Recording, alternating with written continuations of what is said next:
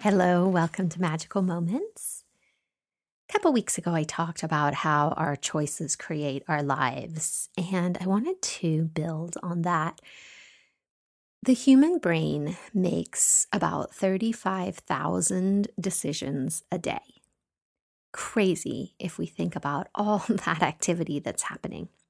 That's the magnitude of our power to create.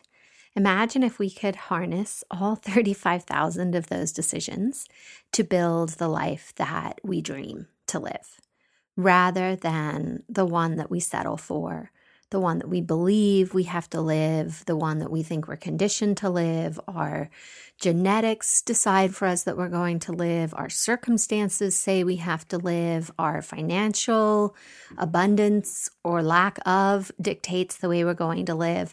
What if none of those things really dictated the way that you were living life? What if it really was these 35,000 decisions building on each other day after day after day that really were creating your life? Another staggering statistic that I love is that only 5% of our waking life is conscious thought and decision. The other 95% of what we do, say, think, and act upon is from unconscious programming that has built up over our life. I think it's by the time we're 35, our personality is totally formed, and we are just basically running on autopilot by this 95% of unconscious choices and beliefs that we believe are our reality. So with this combination of decisions and this unconscious part of us that is basically running our life, what do we do? How do we get under that? How do we change that? And the first step, right, is awareness, like listening to this, recognizing that, connecting in with it, realizing that that is happening inside you, and then starting to take steps towards doing it differently. And how this plays in with our intuition is that underneath all this unconscious and these decisions, and in this 5% of us that is our true self, our conscious self, that's where our intuition lies, in this part of us that is our big self, that is the creative self, the one that is the divine essence and soul that lives inside of us.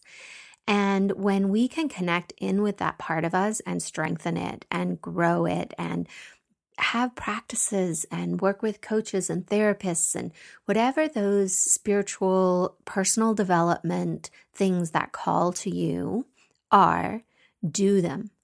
Really start having a practice of where you notice your patterns, you notice the things you say over and over again.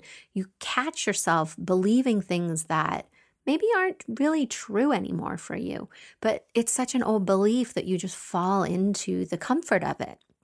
And another way we sort of unravel or untangle this unconscious is to start making steps in the decision of the dreams that we want. And yes, the unconscious comfortable part is going to reach out and be like, oh no, come back over here. That's kind of scary. We don't know what's happening.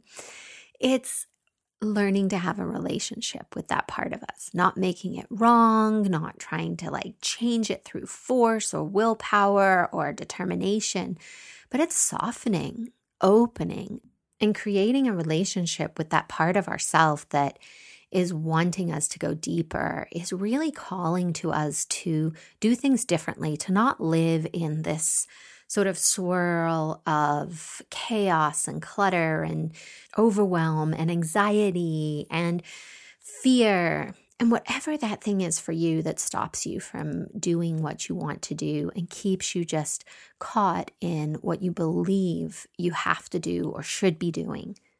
So for me, my spiritual journey and journey into this deeper connection with my intuition and my psychic gifts has been about increasing the capacity to feel my big self, to feel spirit living inside my body, to really allow that part of me to grow and to flourish and to be part of everything that I do.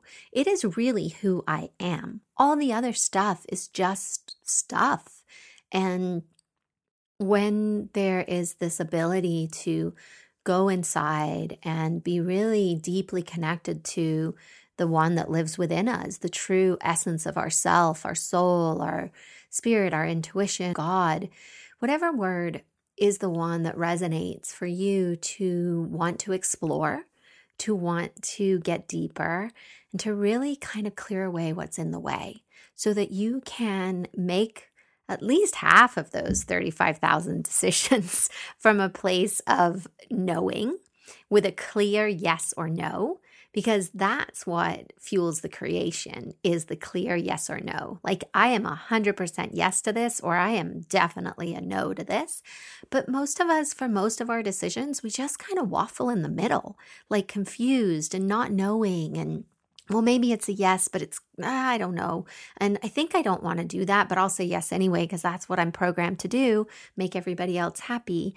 And so it plays out in all these different ways. And having that clear yes or no, that big self, that inner self, our inner authority be really the guiding focus and voice in our life is what gives us that sense of peace, that sense of happiness, that sense of belonging and love that we're craving. It lives in there. Nothing outside of you will provide that for you. It's all inside, connected to your inner self, your intuition, and your loving of yourself. Namaste.